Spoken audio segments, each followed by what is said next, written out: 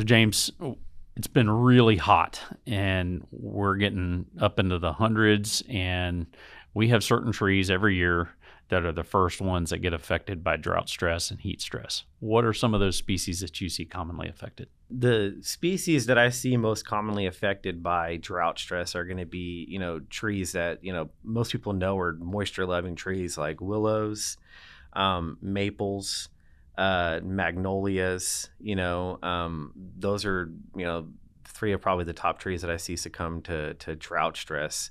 And you can usually, tell pretty easily by the way that they're kind of retrenching back, and, that they're typically in areas where there's a lot of moisture. Yeah, so maples, magnolias, definitely very sensitive. We got a lot of those in the Metroplex.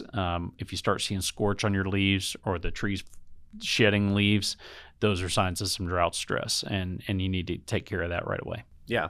And generally the rule of thumb is, if you see a lot of, leaves falling on the exterior of the tree, that's probably a pretty good indicator that, you're dealing with drought stress. Could not be, but that's a kind of a rule of thumb right there. If you got a bunch of urban trees and you got some stress on them, you need some help, come see us at treenewell.com or give us a call and set up a consultation with one of our ISA certified arborists.